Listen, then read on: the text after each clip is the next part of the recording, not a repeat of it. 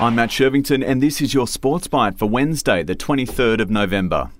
The Socceroos World Cup is off to a rough start in Qatar, suffering a heavy loss to reigning world champions France. Regardless of the 4-1 scoreline, Socceroos coach Graham Arnold says his players should be proud of their performance. Saudi Arabia pulled off the biggest upset at the World Cup of all time, inflicting a 2-1 loss on Lionel Messi's Argentina. It ended the South Americans' 36-match unbeaten run. 3 days out from Portugal's opening clash with Ghana, Cristiano Ronaldo has parted ways with Manchester United. United says it came to a mutual agreement to terminate Ronaldo's deal. That's your Sports Byte for this Wednesday, the 23rd of November.